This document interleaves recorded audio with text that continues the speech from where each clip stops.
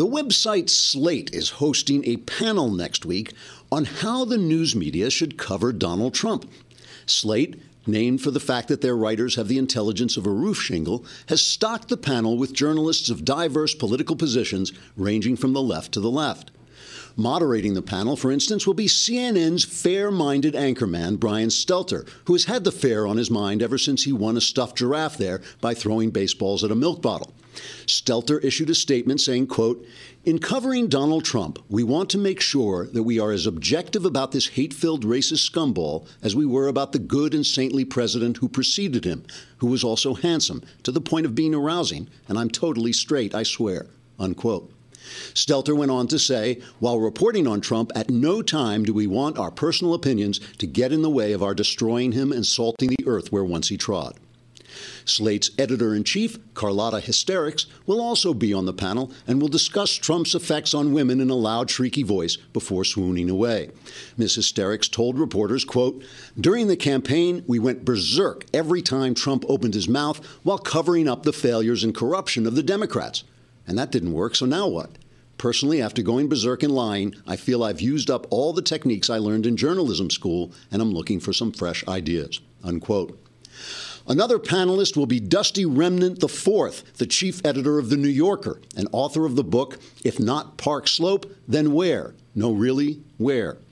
Remnant wrote a brief 73,000-word essay about the upcoming panel, which said in part, quote, "The whiplash-like flabbergastion of disorienting from our frabjous Obama-lissimus to this suicidal fathomish of Donaldian melancholia is cormorant sucadil boracante massa cha-cha-cha hoopla." I guess he got tired of looking up words in the thesaurus about halfway through that. The final panelist will be Univision anchorman Jorge Kill All Gringos. Although, to be fair, I'm not sure whether that's his name or just his tattoo. Mr. Gringos told reporters, quote, "Trump is different from other presidents because when we ruthlessly attack him, he ruthlessly attacks us back. That's anti-American, which I usually consider a good thing, but not in this case. After all, there's a First Amendment in our country. Well, not in our country, but in your country, which would be our country if you hadn't stolen it, you Yankee dogs," unquote. Among the topics the panel will discuss, fake news and how to report it, narrative and truth, what's the diff, and burn in hell Donald Trump will get you if it's the last thing we do. Actually, that last one may just be a piece of graffiti on the wall of Slate's newsroom. Participating journalists say they look forward to holding the discussion and then vanishing into complete irrelevance. Trigger warning, I'm Andrew Klavan, and this is The Andrew Klavan Show. I feel hunky-dunky, life is tickety-boo. Birds are winging, also singing hunky-dunky-doo. Ship-shape, tipsy-topsy, the world is zippity-zing. It's a wonderful day, hurrah, hooray! It makes me want to sing. Oh, hurrah, hooray! Oh, hooray, hurrah! All right, it's Mailbag Day! Yay! Hooray! It's Mailbag. And it's also, I am so excited, my Blue Apron stuff is coming today. We got this email. This is very cool. This it's our new sponsor, and they send you a meal that you prepare it yourself with these fresh, top-notch ingredients. And it's like $10 a meal, but instead of just sending out for some stuff that's going to leave you feeling bad about yourself, this is a really good meal that comes to your door. They deliver it to your door. And it's easy to prepare. It takes about, I don't know, like they say 30 to 40 minutes. And this is like every single human being in L.A. is doing this. This is what they do now. It's like, look, we got this mail. Your Blue Apron is on the way. These are the meals. Pibbly-style pork with spinach and citrus rice. I mean, this is like gourmet eating. Seared chicken and mashed potatoes with kale, mushrooms, and vajus. Indonesian spiced salmon. This is what they sent me with freekeh and marinated radish. This shows up at my door tonight. And then I would like to pretend that I'm going to cook it, but in fact, my wife is going to cook it because otherwise it's dangerous. So listen, this is, I'm telling you, every single human being, Jay, you've done this. You loved it, right? Okay. So it's like you can customize it any way you want. They send you new recipes. you can try this for free. We are going to let you try this for free. You can check out this week's menu and get your first 3 meals free with free shipping by going to blueapron.com/Andrew. Please put that in so they know I sent you, blueapron.com/Andrew. You will love how good it feels and tastes to create incredible home-cooked meals with Blue Apron, so don't wait. That's blueapron.com/Andrew. Blue Apron, a better way to cook. 3 meals for free. That's cool. So they arrive today, and you will hear all about it next week. I will let you know. But you can try it out yourself for free, so we can compare notes. All right, before we get to the mailbag, which we will get to, I have to talk about the events of yesterday. We're incredibly focused the narrative of what's going on, because this is a historic moment. There's no question that we're living through history.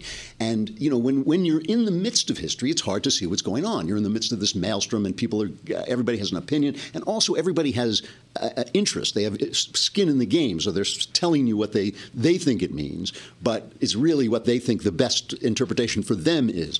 Come to the show, we have no skin in the game. We're going to be dead soon, so we don't get, we're just telling you what we see. And so yesterday, we're going to get to this Chelsea Manning, Obama pardoning Chelsea Manning. That is an amazing, amazing story. But before we do that, I want to put it in context of everything that's happening, because as we talked about yesterday, they're having this meeting in Davos, Switzerland, that they have every January, where the most powerful, rich people on earth sit down and decide how they're going to rule our lives. And these are people from all over the world. And this is they call it Davos Man. It's kind of like this is the globalization gang. Okay, this is the gang that basically thinks, what do they call it? The world is flat. The world is flat. And yesterday I was joking that it's like Versailles, and I'm going to show you how like Versailles it is. Versailles right before the French Revolution, right, where everybody's a king and they're discussing things, and suddenly they look out the window and it's over. That's the end of that. So all these rich people are sitting there and they're discussing globalization in light of Brexit, in light of Donald Trump and all this stuff, but they don't really understand that the people are rising up and challenging their vision. Their vision is that the world is just a marketplace. It's a marketplace, and everybody's happier when the markets are free, and there's no such, culture, ideas. It's just really how to run the marketplace. So, and listen, a lot of this has worked. Like I said, it has brought poverty down around the world. So if you don't mind, if you're a German girl and you don't mind being raped by Syrian immigrants, it's great. It's great for them. They're doing great. If like you're a French lady and you don't mind the fact that there are neighborhoods in Paris where you can't go anymore, hey, it's fine. If you live in the Midwest and you have no job and you're killing yourself with prescription opiates, it's like. But think of the poverty rate going down around the world, and if you happen to have a religion and believe that you are in a relationship with God that is guiding your life and guiding your children's life, and you want to live out that religion. Forget about the Constitution's right to do that, because if it gets in the way of their vision of how this is being done, they don't want any part of it. So part of this, one of the biggest proponents of this is Thomas Friedman. He wrote a book, I think it was called The World is Flat, and he is just a cheerleader for globalization. And so he is talking to John Kerry, who is Davos Man, like incarnate, basically. And he asks him about the election of Donald Trump, and here's what Kerry said. But the whole thing sounds so darn democratic. I'm sorry. I couldn't resist. That's Thurston Howell from Gilligan's Island, who sounds exactly like John Kerry. There's absolutely no difference. All right, so that's not what they're talking about. Kerry's making this presentation, being interviewed by Thomas Friedman, who, he's on the op-ed page of the Times, which I call Knucklehead Row, and he's one of the chief knuckleheads on Knucklehead Row, and Kerry is touting this Iran deal because how global it is that we just let Iran have its nukes, and Thomas Friedman is just sick at what's happening in the world. And listen carefully to what John Kerry says. People here, Mr. Secretary, myself included, who are walking around with a pit in their stomach, a fear that so many of the things you just articulated and achieved could be reversed in a week. I don't believe there will be. I just don't believe that. Take Iran, for instance. If the United States were to decide suddenly and say, hey, we're not going to pursue this and so forth, I'll bet you, I haven't talked to all of them, but I'll bet you that our friends and allies who negotiated this with us will get together, and that Russia, China, Germany, France, and Britain will say, you know what, this is a good deal, we're going to keep it. and Iran and the rest of it, and they will keep it. And we'll have made ourselves the odd person out. We'll have injured our own credibility in conceivably irreparable way. Not irreparable things, time, and that's just too dramatic. But we will have done great injury to ourselves, and it will hurt for the endurance of a year, 2 years, whatever, while the administration is there. But it's unnecessary because What these people. A year or 2 years while the administration is there, right? So that Donald Trump is not going to last more than a year or 2 years. And, John Kerry's there to represent the world. He's not there to represent American interests. He's there to represent the world. And if we pull out, the world is going to take care of this without. That's what those guys are talking about over there. It's only a year. It's only a year, 2 years. We'll get rid of Donald. This Donald Trump thing isn't going to last. It's not going to be like a presidency or anything like that, is it? Is it, Dottie? No. It's not going to be.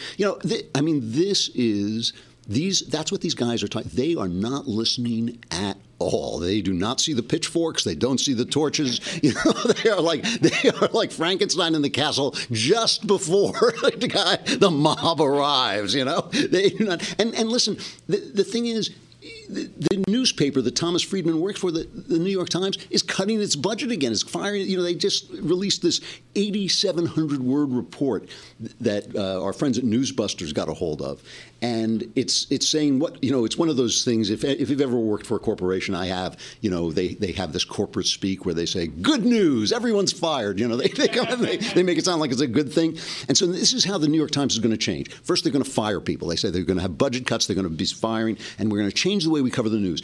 Stories written in a dense institutional language that fails to clarify important subjects and feels alien to younger readers. This is one of the problems. They have a long string of text when a photograph, video, or chart would be more eloquent. How about just a cartoon? How about just like a Donald Duck cartoon or something? This is like they're going to dumb the paper down because they can't read, because they think nobody's listening to them because of the way they're presented instead of the fact that they lie all the time. They have this point of view, and what they really need to do is increase the diversity of our newsroom. So they're going to hire some conservatives. Ha, ha, ha, ha. More people of color, more women, more people from outside. As long as they all agree, they can look like anything they want. They can. So this is, and this is Hollywood too, by the way. One of the reasons you ask yourself, Hollywood, which once spread American values to the world, the Hollywood that was invented, by the Jews, basically, and, back in the 30s and 40s, spread American values all over the world. Humphrey Bogart, John Wayne, these are faces that were recognized all over the world and represented who we are. Why are they so anti-American? Because of the global market. They know they can bring out their stinky little anti-Afghanistan, anti-George W. Bush picture, and somewhere in France, someone will buy some popcorn and say, I knew there's Americans. I never liked them. Pass the popcorn. It's like this. And they're going to make their money back because those movies bomb and bomb and bomb. But they're fine in France. So these guys this thing is falling apart around them, and they are not letting go. They have got their fingers in. They're going to if the New York Times has to reduce itself to cartooning to keep selling their crappy little leftist global vision, they're going to keep doing it. So now let's talk about the pardon of Bradley, now Chelsea Manning, okay? This is Obama pardons this guy, commuted his sentence. He was sentenced, I think, to 35 years. He's going to let him out after 7 years. This is the guy, just to remind you, he was Private Bradley Manning. He was in Iraq, I think. He was a low-level, he was a private. He was a low-level intelligence guy. And he released 750,000 emails, just kind of a dump, to WikiLeaks, which then spread them around. Now, remember, 1 day ago, WikiLeaks was the greatest villain on earth because they had released John Podesta's email showing that the Democratic Party just cares about power and is a cynical bunch of political hacks. Okay, and that was evil. That was Russia. WikiLeaks is in with Russia. This is terrible. This guy released stuff that showed our operational strategy in Afghanistan, showed who we were talking to in Afghanistan, who was cooperating with us. Catherine Herridge, the great State Department reporter for Fox News, I don't have this clip, but she came on Bret Baier's show yesterday and said, look, my people are telling me that after this happened, the Taliban went on a kill spree. I mean, these papers were found in Osama bin Laden's computer when they took him out. So she said they went on a kill spree. If there was an indication that we were working with a guy, named Fred, they just went out and killed everybody named Fred. They didn't care whether they got the real guy or not. They were just spreading terror. Here's Obama explaining his decision to let this guy go.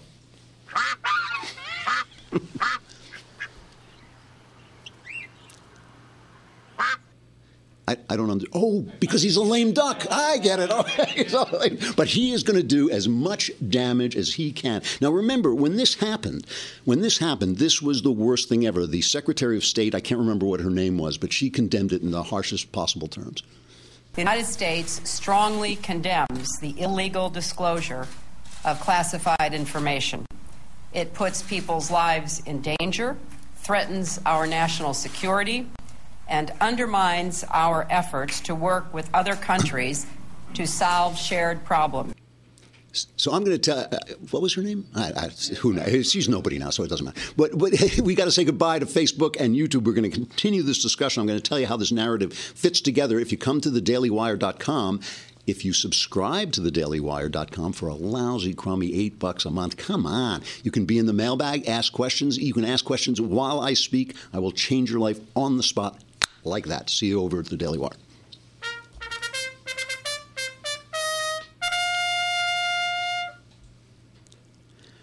Okay, so Senator Tom Cotton is asked, I think it's by Jake Tapper. Yeah, Jake Tapper says, do we know that this cost anybody's life? And Cotton is not, he's now the senator from Arkansas, but of course he was he's a battle veteran, a U.S. Army veteran, led troops in Iraq. Do you know of anybody actually through these WikiLeaks found somebody and caused them harm because of the WikiLeaks? Is there any evidence that that happened? Jake, I don't want to speak about specific cases, in part because of the classification levels involved, but I do want to say that it caused serious national security harm, and what President Obama has done today is going to cause harm as well. All around the world, in virtually every country, there are people trying to decide whether they want to help America, whether they want to help our military, our intelligence agencies, and our diplomats. And when they see someone like Chelsea Manning leak highly classified information that reveals those sources, and then they see our president not take seriously the criminal penalties that our military justice system has imposed on Private Manning, it'll cause them pause on whether or not they can cooperate with America and remain safe in the future. So this is not just past harm, this is ongoing future harm as well. Our president is sending a message to our enemies that, not so bad to attack America. He also pardoned an FALN bomber who was a pal with the Castros. This law he got rid of, they had this wet foot, dry foot thing where if you escaped from Cuba because it's an oppressive communist regime, right? It's not just like, coming over from Mexico. You're an actual refugee. If you swim through the sharks, if somehow you get your inner tube through the shark-infested waters and come to America, they had this rule that if you got a foot on dry land, you were in. And by the way, people have described to me how people will come down from the fancy hotels in Miami, come down from out of the houses and give money, take dollar bills out of their pockets and give it to the guy as he comes on and pull him out of the ocean to welcome him to America. No more. No more. Now, you can sneak in here from Mexico, especially if you're a Muslim bomber. But if you escape from Cuba, you're going back. You do not have that right anymore. See, we keep saying Obama's anti-American, but that may be unfair. He's pro-global. That's what he is for. He is for globalism. He is for, and because America is powerful, because our ideas are better than other people's ideas, because the idea of freedom has changed the entire world, we have become the engine of democracy. We have become the engine of progress, the defender of democracy. He hates that. He said it. He said it at the UN. One country shouldn't have the right to set the tone. So, in other words, what he wants is he wants imperialism, but he wants imperialism for the elites. He doesn't want imperialism for America. He doesn't want the American empire. He wants the empire of people like himself. And they've blown it. They have blown it. They have left too many people behind. They have made too many rules. They've brought in immigrants who can't adapt, at least can adapt it quickly enough. And they've made so meanwhile, all this is happening, and meanwhile the Democrats are ditching the inaugural. Right? These are all the Democrats, I don't know the numbers. Is it close to 60 Congress people who are not going to the Trump inaugural because Trump is the opposite. Trump is make America great again, right? He is the blunt. Look, he's a blunt instrument. There's no question about it. But he is a blunt instrument meant to get these clowns' attention because they are not listening. This is like, what do you do when somebody's not listening? You clap them. Hey, I'm talking to you. That's Donald Trump, okay? So these are people. Here's Maxine Waters. I mean, she's a reliable leftist hack, and she comes in, Congresswoman, she comes in and says she was never going to this. This is not about the feud that Trump is having with John Lewis. This is just, she's just not going. Let me just tell you, after I discovered who Trump is in the way that he conducted himself, I was never going to go to the inauguration. I never planned, I never contemplated even going near any of those activities or those events. I don't like the way he has, misled people, the way he has lied. I don't like the way he has disparaged folks. I don't like the way he mimicked and mocked a disabled man. I don't like the way he talked about women and grabbing their private parts. And so there's nothing about him that I would want to be involved with. And certainly the inauguration is a way of welcoming in someone to the presidency and honoring them and respecting them. I don't honor him, I don't respect him, and I don't want to be involved with him. Okay, so, remember, respect the office of the presidency. I mean, John Lewis is the guy who really got this ball rolling. He's not the guy who started, but he got this ball rolling. This is civil rights icon. That's like part of his name now, civil rights icon, John Lewis. He said that he's always gone to the inaugural, but now he's not going to go. This is what John Lewis said about Obama. He says, I think Obama's been treated differently because of his race. I really believe that. You wouldn't hear with a white Democrat or white Republican speaking someone holler out, you lie. He said, I've always said, if you don't respect the man, respect the position. That's what John Lewis said. He said he has never boycotted an inaugural before. That was untrue. It turned out he boycotted W. Bush's inaugural. So here, give Donald Trump the last word here. Here's Donald Trump being asked about this. His response, as far as I'm concerned, is hilarious and spot on. Congressman Lewis is saying he didn't remember that he skipped that inauguration. He conveniently doesn't remember. How do you forget if you go to an inauguration? I can tell you when I was at the inaugurations, and you don't forget something like that. So he got caught, and it's pretty bad. And it's making him look bad, frankly. It's a very important time. This is a transition, and a very important transition, and especially because things will be done beautifully, but they'll be done differently than they have been over the past 8 years.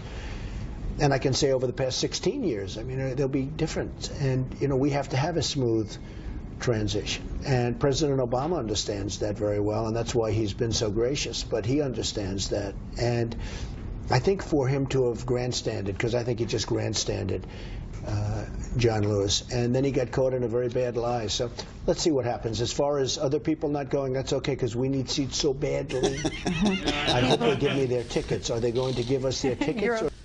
See, I love that. We need the seats. Don't show up. We need the seats. This is the voice of America. Like I said, Trump is a blunt instrument.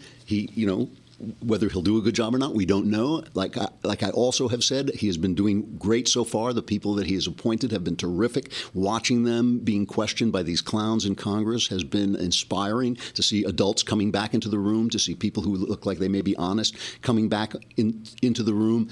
This globalization thing, I'm for free trade, but it's free trade between nations. Our culture is different from other people's culture. It is worth defending. Our culture, I believe, is very close to the right one.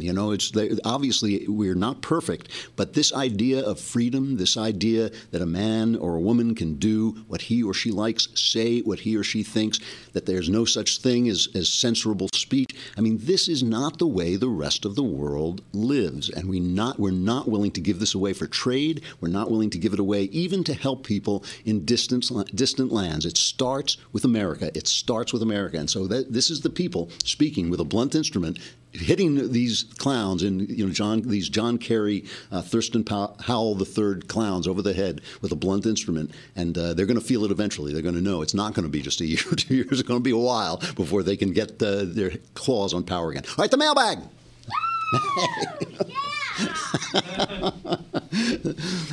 Lindsay, we miss you. All right. I'm sorry, this is a hard name to pronounce, from Sangeetha Murthy. Dear Supreme Commander Klavan, have you ever watched The Bachelor or any sort of reality TV dating show like it? What are your thoughts about shows like this, and why do you think they are so popular? I have watched them because I watched them for research, actually, when I was writing my novel Empire of Lies, which is kind of about a man watching television and realizing that he has seen a conspiracy unfold in front of him on the TV screens. And so I watched a couple of reality shows, and I found them kind of compelling and interesting. As the meaning goes out of institutions, the drama and show of those institutions becomes more important. So as marriage became something that might last forever, or if you got tired of each other, not so much. Suddenly, it wasn't enough to propose to a girl, even get on your knees and ask her to marry her. Suddenly you had to hire a plane to write across the sky during a Mets game, like, will you marry me? And then the wedding had to be your special day. It's the most special day. It's like these people spending hundreds of thousands of dollars. I mean, it's obscene what people spend on weddings. A wedding can be nice. You can do a nice wedding for relatively cheap. If the important thing is you can elope if the important thing is the marriage. As the meaning goes out of these things, we try to hold it there by keeping the drama. And so what you have is this fake, prostituted idea of romance where people are doing things on screen that should be done privately. They're pretending to have emotions they don't have. It's like being in high school. It's like watching high school. They're pretending, they're hyper-dramatizing the emotions, and it truly is sad. It truly is sad. Two people who love one another are not going to find one another on a television show. They're not going to worry so much about renting a plane as they are about, building a life together and how they treat one another and what the purpose of a life together and children is, So I just think it is, as the less meaning and the less truth is inside an institution, the more that institution becomes an idol. And that's why, that's what you're watching on TV. You're watching the idol of love. You're watching the idol of marriage and courting and things like that. From Peter Millionus, are there no Smiths? Are there no Jones? It's like, Dear Pontifex Maximus II Klavan, who was the first? Oh, maybe it was Peter. Okay. Throughout history, when we look at culture, usually we can get a good idea of ideological landscape of the time. For instance, thoughts about British imperialism during the Victoria era and how they changed. When people look back on our time in history, how do you think it'll be interpreted since our culture is so dominated by the left? Are there historical precedents for such a situation? Oh, absolutely. I'm a big fan of the Romantic poets and the Romantic era, and it was an era very much like ours. If you want to look up my article about Wordsworth in City Journal, I talk about this, but, like we had the 60s when there was this revolution in culture, and we thought the age of Aquarius was coming. They had the French Revolution when they thought, oh, my God, they thought this was the millennium. They thought that, everything was going to be great now. Man was going to be free. Everything was going to be terrific. And then it all collapsed, and it became beheading. It became a world war. The Napoleonic Wars were a world war. And so the poets, of course, and the artists were all left-wing. They were all supporting this this revolution, even though the British were cracking down on what they could say. So many of the poets, Byron, Shelley, they left the country. Byron left for other reasons as well, but they left the country so they could say what they wanted to say without being arrested. Wordsworth, who is a guy I like a lot for obvious reasons, Wordsworth over time started to say, I made a mistake. Wordsworth was a guy who went and visited the French Revolution. He went like a year after the Bastille and visited France and saw some of the things that were going on and was brought into revolutionary ideas, almost wrote something that would get him arrested. And suddenly he said no. And he became a Burkean conservative. And he got more and more conservative, and he was assaulted. Wordsworth, for a great poet, got the worst reviews of anyone who ever lived. He was one of the few romantics who lived to be a Victorian, and he was ultimately appointed poet laureate, even though he didn't want it. I think he turned it down 3 times. He said, I'm too old, I can't write the poetry. He's the only poet laureate who never wrote an official poem. Robert Browning slammed him. Oh, you took the poet laureate, you sold your soul. He wrote this famous poem, you sold your soul for a blue ribbon or something like this. He was excoriated, Wordsworth, for what he did. But think about it. Think about it. When we look back, who do we read? We read Wordsworth, you know? I mean, this was a time when atheism was rising up. The greatest, the smartest of the poets, I want to say the greatest, the smartest was Coleridge, the one who kept his religion. Wordsworth came back to Christianity. And people still, you know, when professors teach him, they stop teaching Wordsworth after his youth because they don't want to talk about the fact that he became a conservative and he became a Christian. Coleridge never stopped being a Christian, though I think he was a Unitarian for at least in his youth. Anyway, the point is, time telescopes things. There can be a million leftist artists, a million leftist movies, but if some movie like American Sniper tells the truth, and all those other Iraq War and Afghanistan War movies are utterly, utterly forgotten, professors from another era will still be saying, but American Sniper, that was the movie that everyone went to see. And it doesn't matter whether they're popular. Some of the Romantic poets were not popular. Wordsworth really never had an audience until the end of his life. The thing is, time telescopes these things, and you really don't have to worry about the lies. The truth does survive. I mean, the true poets, the true geniuses do survive, and there'll be, you know, there are points about the left that are going to contain the truth. And so, you know, this situation is in no way unprecedented. People were just absolutely excoriated and blacklisted for siding with the conservative viewpoint. Siding with the conservative viewpoint during the times of the French Revolution. From Nick, Clavin the Destroyer, what do you think of how the old Mosaic Law applies to the U.S. and modern society in general today? You're going to get me fired because there are different attitudes, different theologies about this. There are some people, many of whom pay our salaries, who believe that the Mosaic Law continues to be enforced. There are other people like myself who believe that Christ in the crucifixion completed the Mosaic Law, and despite the wisdom of the Mosaic Law, replaced it with faith in himself. And I'm not one of these people who believes that faith is inactive. I believe that if you have faith in something, you behave in a certain way. So if you have faith in gravity, you don't step off a building. If you have faith in Christ, you don't, stab a beggar in the back. I mean, that's part of the way that you show your faith in Christ. But the law, as the law, is completed and done in my theology. And so, I think that obviously the great Jewish thinkers have interpreted these laws such that they remain relevant today. Thou shalt not murder, still a good one for that. Seriously, the Ten Commandments, still brilliant condensation of human interaction and all this. But I do believe that there is a moving humanity in Christ such that you could bring a woman taken in adultery before him and say, the law says she should be stoned.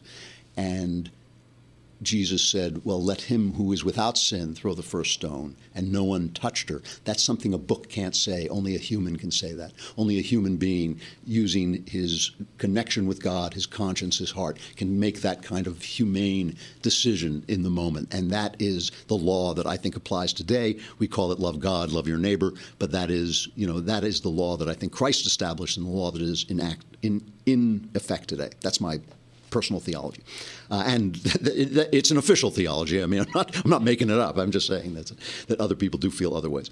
One more. What is this one? It's a live question. What is your view on the idea of predestination and the seemingly eternal battle? You know what? That's such a complex question. I'm not going to answer it off the top of my head. We'll bring it back. Hold it till next week, and we'll come back to it. What do you think about tattoos? From Kyle Bolding. I know Shapiro's opinion on them as being silly and skin deep. I have to say, and we have many lovely makeup ladies, especially. We have many lovely girls here with tattoos. I hate them. I think Shapiro and I are as one on this. I think we walk the same walk on this. I think listen. Like all men, I love that women make themselves beautiful. I love the fact that they make themselves beautiful. Girls do girl things. Men like that, because we like girls. So we like when girls do girl things. There's something about this that seems self-destructive and what's the word I'm looking for? Mutilating. Thank you. Yeah, self-mutilating. Obviously, you get a small tattoo, you're not really doing anything big. But I think when I see people with these big tattoos and really tattoos cover over their body, I think something's wrong. I think that I want them to like themselves a little more than that. I don't like piercing either. I'm not making a moral judgment. I'm telling you my own aesthetic feeling when I see them. And Jess, if you want to come over and smack me after the show, you can. But I do not like that stuff. I think, stick with makeup. It makes you, it's nice, it's fun, we like it, but stop. And by the way, it goes for men too. When I see even more men just completely decorated, like something out of Ray Bradbury, with these tattoos, and I really just want to smack them. I just think dude, one day you're going to be an old wrinkled guy with these tattoos on you, and it's like, well, I can take them off. Yeah, don't put them on. That's a lot easier. All right, stuff I like. I never use stuff I like to. I made a vow that I would never use stuff I like to plug my friends' books and my friends' movies and all that stuff. But I'm making this exception because, and this guy isn't really, he's a pal, he's a guy I know, but he's not really a friend of mine, a guy named Yehuda Reimer. Many years ago, he came to me with this idea. He had an idea to write a book about a book about gun safety for children, a children's book about gun safety. When he told me this, I laughed out loud because children's books are part of the industry unto themselves. They are very, very strictly governed by the gatekeepers and the editors and all this stuff. And the idea of a book about gun safety passing through these leftist publishers never happened. But of course, the publishing industry, like everything else, like the guys in Davos, have lost their grip on power. And now people can self-publish and they can bring it out through small publishers and all this. And Yehuda somehow managed to get this book called Safety On. Safety On. It's about a father explaining to his child how to behave around guns, how to stay safe around guns. And if I were the NRA, I would be selling this thing like crazy. I think it is a great idea. It's a great idea if you have a gun in the home, to get it for your kids. So you make sure, never go near it, never touch it, go to an adult, all that stuff that you need to know. I am telling you, 5 years ago, you could never have gotten this stuff in print in a respectable way. And Yehuda has done it. Good for him. If you have guns in your home, if you have kids in your home, and you prefer to keep them, some people don't, but if you prefer to keep your kids around, Safety On. It really is a great idea, and it's a good book. I went through it early on, and I saw the manuscript along the way, and it really is good. All right, one more day before the Klavanless weekend, and then I'm flying off. It's not a totally Klavanless weekend because I'm flying off to do Mark Stein's new show.